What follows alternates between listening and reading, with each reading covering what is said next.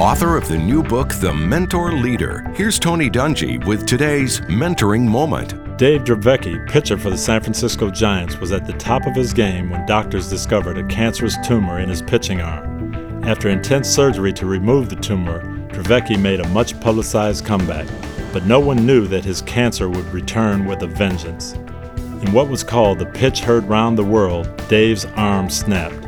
He would never pitch another game. After several surgeries, his arm and shoulder were amputated in an effort to cure his cancer. Today, Dave shares his story worldwide. He's a role model and a mentor to thousands of aspiring young athletes and their parents. Mentor leaders demonstrate courage, even when faced with tragedy. They strive for significance in life. Mentor leaders embrace God's plan despite circumstances. Tony Dungy, author of The Mentor Leader. Learn more at thementorleader.com.